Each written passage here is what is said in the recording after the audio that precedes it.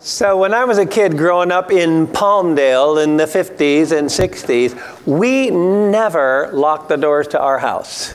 I don't even think we remembered where the key was left. Although there was one kitchen drawer that had all kinds of junk in it, including a bunch of keys. It was probably in there. We just didn't need it. We didn't lock the door when we left. Besides, we had friends who might want to come by, and my dad had co-workers who would borrow things, tools out of the garage. You had to leave the house open.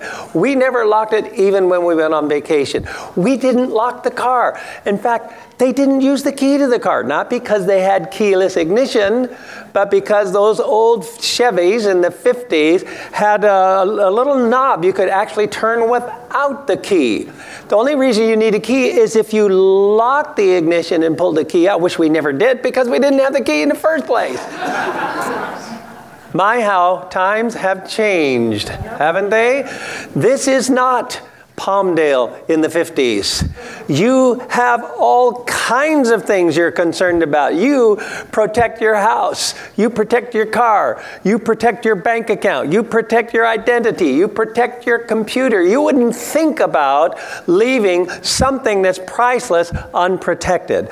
And that's what we're talking about today. Our series is on reflections. We're reflecting on different people who were involved in Holy Week back when Jesus was from Palm Sunday to Easter Sunday. Specifically today, we're reflecting on protecting what's precious. So on your outline, by the way, I have a question for you. And it's right here. What would you do? Let's say that you are planning a vacation. You're going to be gone for a week, but you hear the rumors around that there's been a rash of burglaries in your neighborhood, and most likely, it's the time that you're gone, there will be people prowling around your neighborhood. What would you do to protect your house? Now, by the way, while you're thinking, I just wanted to say that our travelers who are traveling around Israel, our pilgrims over there, we have about 15 of them. They're having a great time. I've seen a number of good pictures.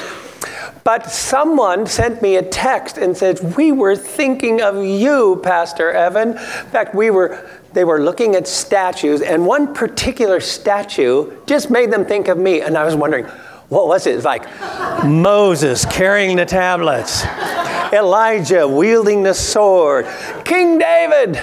So I downloaded the picture, and this was the statue that reminded them of me. I don't know why.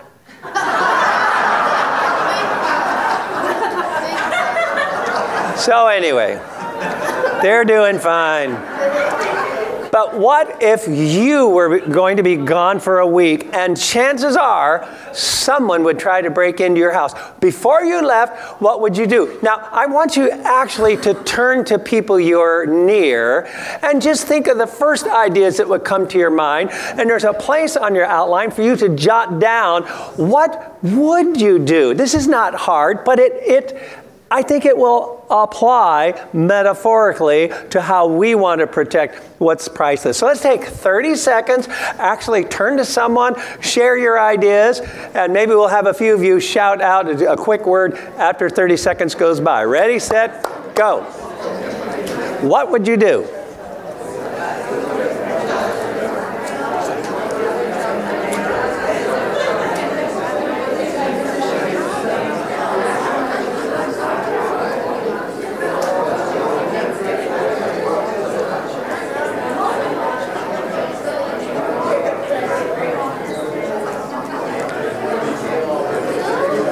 $25, $26, $27, $28, $29, $30. All right.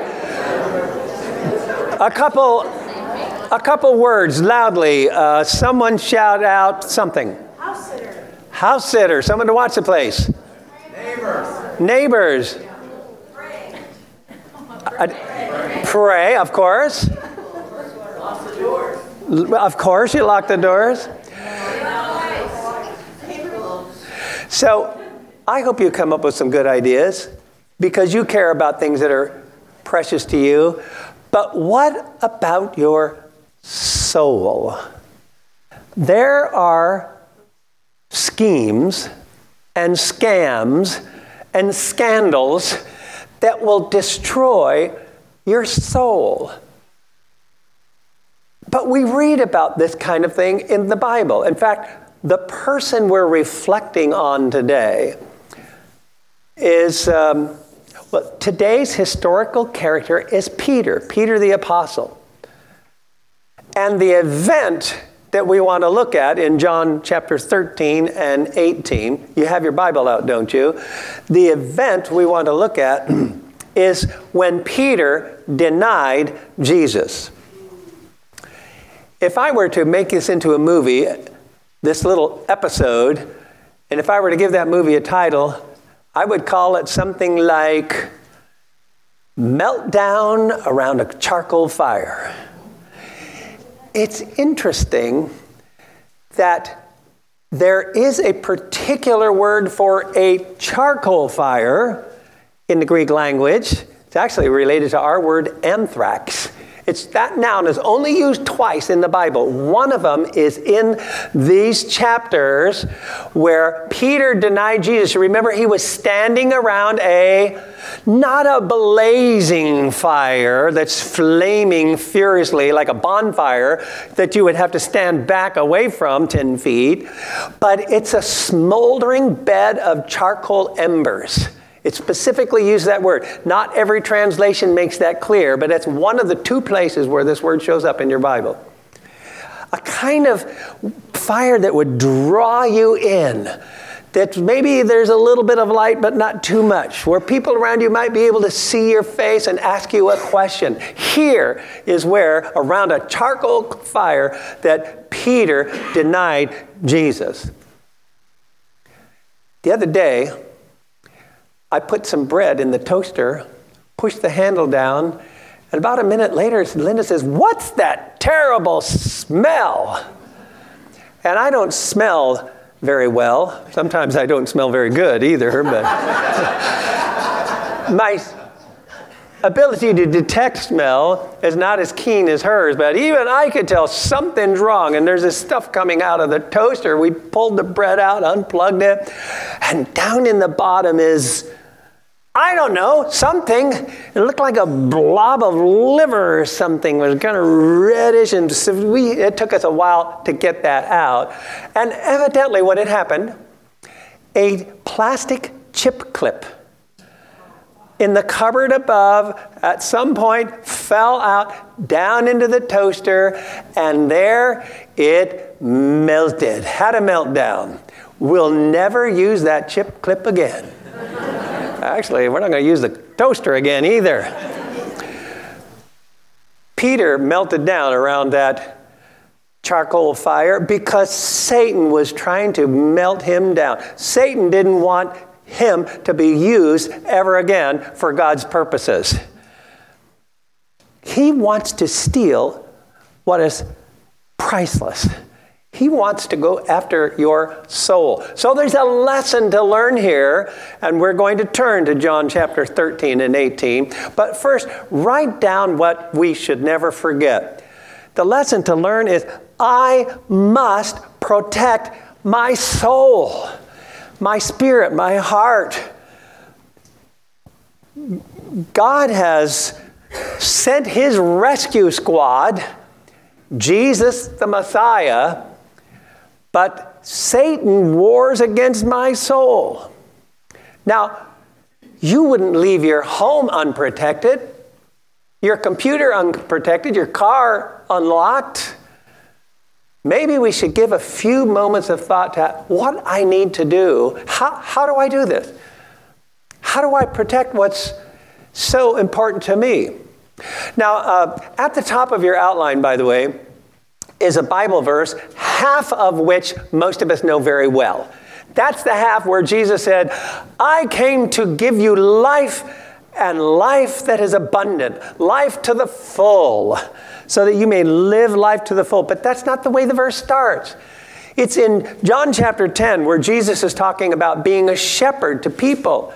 But just like in those days, there were wolves and thieves that would want to steal sheep. Jesus said that's true about people too. So the first part of the verse says, the thief comes only to steal and kill and destroy. But I have come that you may have life and have it to the full. So why don't you circle those words? Steal, kill, destroy. And Jesus wasn't just talking about sheep. He's talking about me and you. That Satan wants to steal anything of value that he can take away, to steal your joy, to steal your kids, to steal your money. He would love if he could siphon off some of your finances into evil enterprises in the world. He wants to steal. He wants to kill. He likes to kill people. He likes to kill Christians. I think he would love to have killed Billy Graham about 50 years ago. But of course, God's protecting him. You know, don't do something stupid, but God's watching out over you. He loves to kill. We live in a culture that often honors kill. You know, how many skulls and bones and evil things did you just see as artwork all around us? Satan loves to kill unborn children. Steal, kill. If he can't steal it away, or if he can't kill it, then just destroy it. Just ransack the place. That's what a burglar would do. He wants to destroy your faith. He wants to destroy your marriage. He wants to destroy your integrity, your reputation, your ability to give to influence people and share your faith with them. He wants to steal, kill, and destroy. And that's why we have to protect what's priceless to us. But how do we do it? How do we do it? John chapter 13, verse 33. It's shortly before Jesus will be arrested in the garden, taken to trial, put on the cross. He says to his closest followers, "My children, I will be with you only a little longer. You will look for me. And just as I told the Jews, I tell you, where I'm going, you cannot come." Look at verse 36. Peter asked him, "Well, Lord, where are you going?" Jesus replied, "Where I am going, you cannot follow now. You will follow later." "Well, Lord, why can't I follow you now? I will lay down my life for you." And this is when Jesus answered, "Will you really lay down your life for me? Very truly I tell you, before the rooster crows, you will disown me 3 times. Now, even with that warning, a warning that, don't be so much confident in yourself. Be reliant on me, is what Jesus is saying. But in spite of that warning, you remember, after the Last Supper and after walking through the gardens, the soldiers came. After Judas left, the soldiers came to arrest him, and they took him away. Peter cut off the ear of one of the guys. Jesus had to heal it. So now I'm looking at chapter 18. Here's where the meltdown happens. And it happens rather subtly. You would think if you were warned, you would be on your toes, right? But look how this happens. I think it's instructive. Then the detachment of soldiers with its commander and the Jewish officials arrested Jesus. I'm at verse 12, chapter 18, verse 12. Verse 13, they bound him and brought him first to Annas, who was the father-in-law of Caiaphas, the high priest that year. Caiaphas was the one who had advised the Jewish leaders that it would be good if one man died for the people. Simon Peter, in verse 15, Simon Peter and another disciple, that was John, the one who's writing this. But he doesn't call himself by name. He says, the one that Jesus loved, the one who was right next to him at the supper, the other disciple. Simon Peter and another disciple were following Jesus, and because this disciple was known to the high priest, he went in with Jesus into the high priest's courtyard. But Peter had to wait outside at the door. The other disciple, John, who was known to the high priest, came back, spoke to the servant girl on duty there, and brought Peter in. So they had a young girl, I don't know, 10 years old, 12 years old, standing at the door. Her job was to make sure that unauthorized people didn't come in. I don't think she beat them up if they didn't, but probably someone nearby that she could call on would make sure that this was enforced. So here's a 10-year-old girl. Peter walks by, and watch how this happens in verse 17. You aren't one of this man's disciples too, are you? She asked Peter. Have you ever noticed that the way you ask a question often implies the expected answer? Depends on where you put the word are and where you put the word aren't. She said, you aren't one of this man's disciples too, are you? She's saying, you're really not. I mean, if you switch the words, it would be the opposite. You are one of his disciples, aren't you? See the difference? So here's a 10-year-old girl saying, now you're not one of them. I think if it was someone big and strong and who looked like he's going to attack you and who confronts you and says, you are. But it's a girl. She's 10 years old. She said, you're not, are you? Oh, and Peter says, oh, no, I'm not. See how subtle it is? It's the first step. And when you are so confident and Satan is so clever, he can get you to take the first step and you don't even realize it. She says, you aren't one of this man's disciples, are you? She asked him. He said, I'm not. Now it was cold, and the servants and officials stood around a fire. Here's that word. We saw a picture of burning coals, embers. It's found two places in the Bible. There was this charcoal fire. Many translations actually use that word. This fire they had made to keep them warm. And Peter also was standing with them, warming himself. Now, Jesus is being questioned. Peter's watching. We're going to skip a few verses. Turn to verse 25, chapter 18. He's already denied Jesus once. I'm not even sure he's aware of it.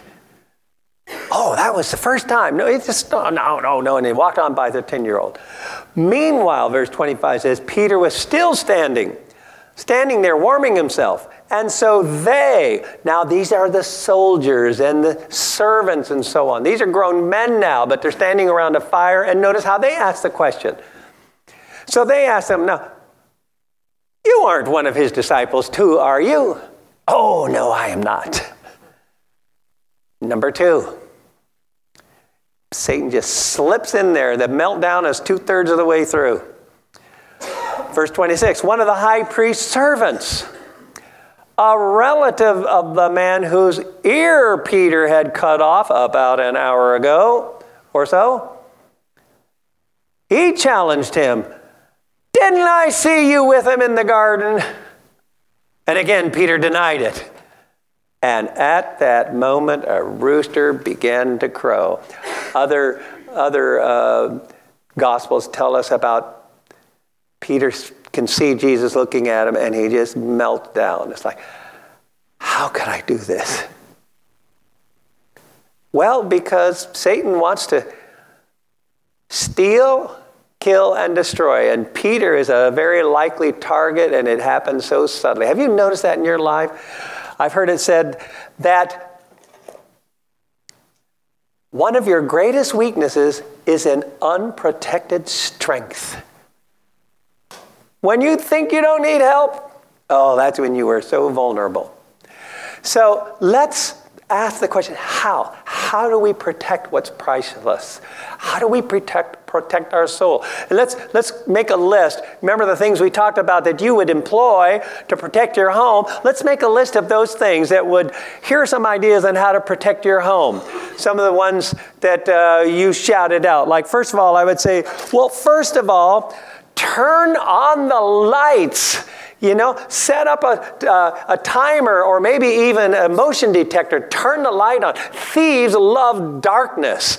But if the light is shining, they're not going to show up there. So, a guy like this who sees that there are windows and doors open and it's dark around there. No, turn on the light. Get the light going. That will scare them away. They want to work in the dark. Number 2, set up a camera. Catch them in action. Identify who that culprit is. Yeah, don't let them get by. We want to know how they work and what they do. That's going to help us and stop them. Number 3, hire an armed guard. Someone with big muscles and firepower and handcuffs and billy clubs. Someone who can take action and someone who's authorized and empowered who can do something about it.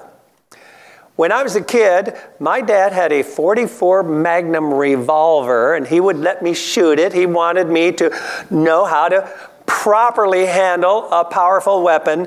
And so we would take it target practicing, and actually shooting that thing was a real kick. And I mean that literally. You shot that thing, you got a kick. But as a kid, I had a vivid imagination, and you feel strong when you have a powerful weapon. Any of you remember the TV show Gunsmoke? I felt like Matt Dillon protecting Dodge City from all those bad culprits. I had a vivid imagination. Maybe if you look closely, you'll have a vivid imagination too. Yes, there I am. Okay, enough of that. But the point is, if a powerful enemy comes, you need to have power on your side. Turn on the light, set up a camera, hire an armed guard, hook up an alarm. Thieves love quiet. They don't want an alarm going off. They don't want the neighbors to hear. They don't want the cops to know. So set up an alarm at your house. These are the things that you would do to protect what's priceless in your home. What about your soul? All right, let's just take the same measures spiritually. Your soul needs light. It needs your mind, your heart. You need information. You need illumination. You need insight. And largely this comes from God's word that shines in our heart. Look at Ephesians chapter 5. And there are places you just need to know to turn on the light so Satan doesn't even want to come near you. Ephesians 5:8. You were once in darkness, but now you are children of light. Expose the deeds of darkness. It's shameful even to mention what the disobedient do in secret. But everything exposed by the light becomes visible, and everything that is illuminated becomes light. Wake up, O sleeper, rise from the dead, and Christ will shine on you. Be very careful how you live. See, it's these verses that tell us to turn on the light to scare Satan away. Set up a camera. You need to identify the culprit. Who is he? Recognize him. A lot of things that happen aren't just random. It's powers of darkness trying to take you down, melt you down. 1 Peter chapter 5, verse 8. Be alert. And now here's how Satan works. Be alert and of sober mind. Your enemy, the devil, prowls around like a roaring lion looking for someone to devour. Resist him. When you hear that roaring lion, you know you're being tempted. Resist him. Stand firm in the faith. You know that the God of all grace has called you to his eternal glory. So be strong and firm and steadfast. 1 John chapter 2 says, I'm writing for young men, I'm writing for young adults, I'm writing for seen yours. He said, what's the difference? You understand how Satan works. So we need that information. You need to be smarter about how Satan tempts people and wants to destroy. Hire an armed guard. What weapons are available to us? Well, how about Ephesians chapter 6? Put on the full armor of God. Resist Satan. Stand firm with the belt of truth and the sword of the Spirit, and so on and so forth. We should know what these weapons and this armor is, and to protect ourselves with them. God's word has the answers. When Jesus was tempted, Matthew chapter 4, what did he use? He quoted scriptures.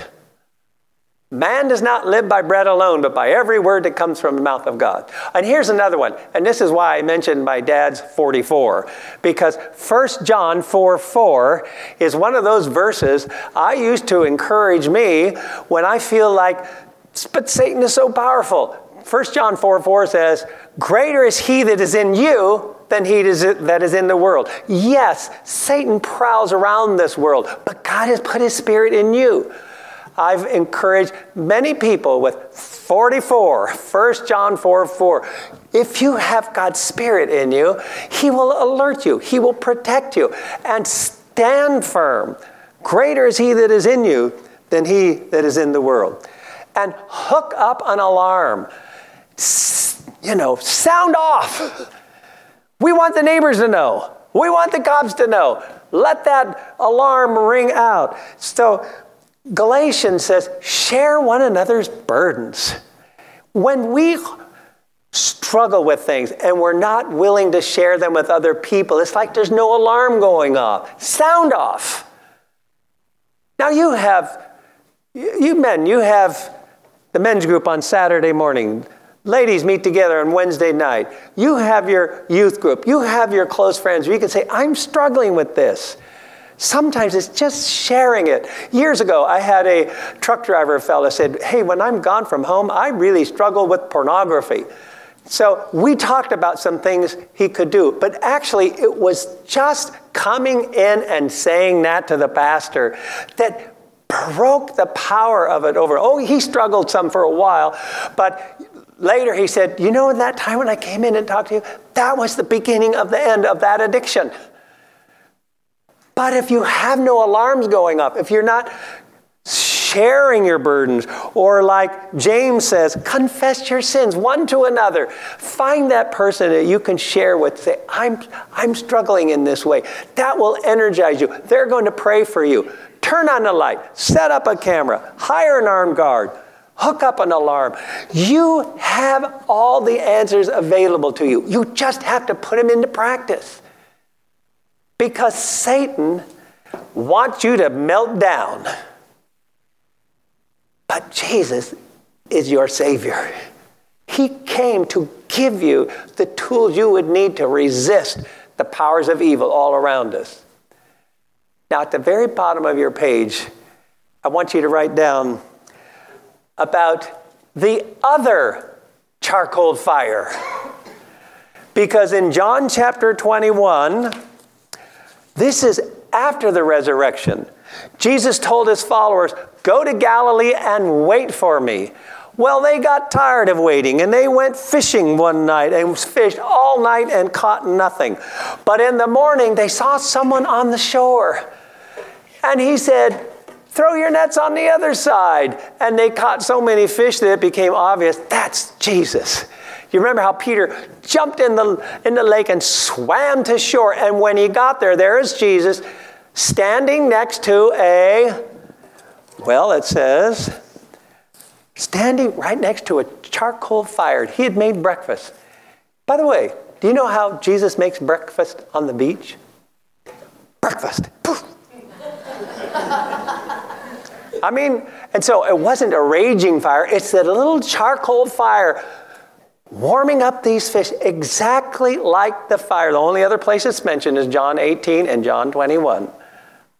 Because the same place where Peter melted down, was the same place where Jesus was going to put him back together. at least around the same set of circumstances. And this is where Jesus asked him, do you love me? Do you love me? 3 times. 3 times he denied him. 3 times he got to affirm that. And that's where Jesus said, you are going to be the one. Satan wants you to be out of commission. But Peter was the one who stood up on the day of Pentecost and preached the good news for the very first time, used the keys of the kingdom to open the door so that anyone could walk in. And when they said, what should we do? Basically, Peter said, you need to protect yourself.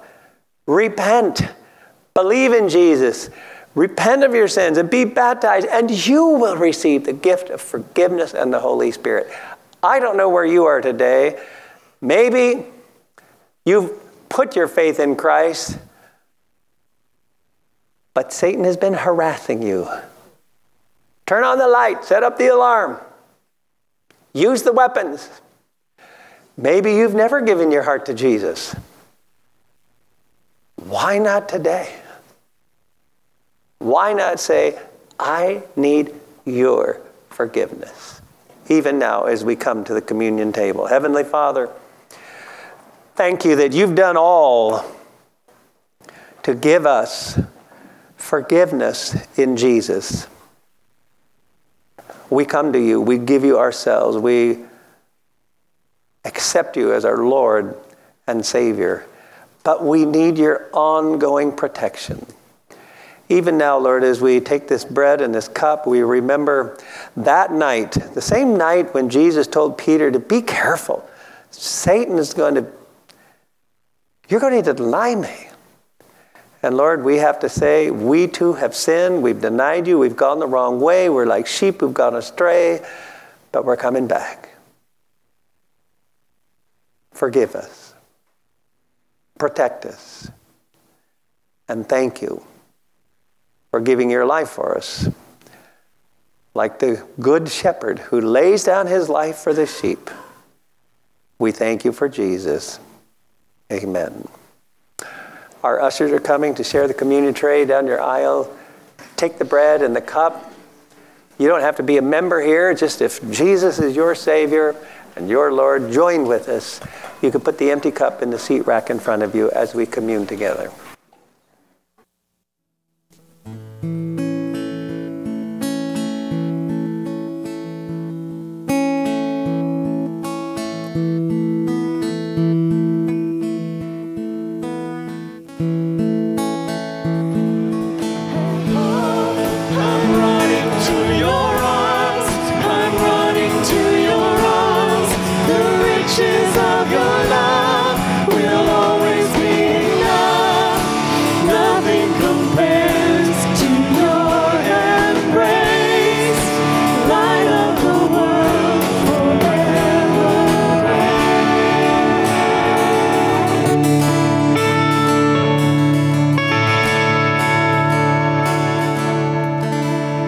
I like that. I'm running to your arms. Or I think of Peter. He didn't even wait for them to row the boat ashore. I'm swimming to you. And if you've been touched in a way, Lord, I need you, then I'm just going to stand right here. And if you need someone to confess to or share with or pray with, that's why I'm here. I'll meet you out on the patio later. But why wait another day? Give your heart fully to Jesus. He's your good shepherd. May you walk securely in him as he protects you by his love and his grace. In Jesus' name, amen. God bless you.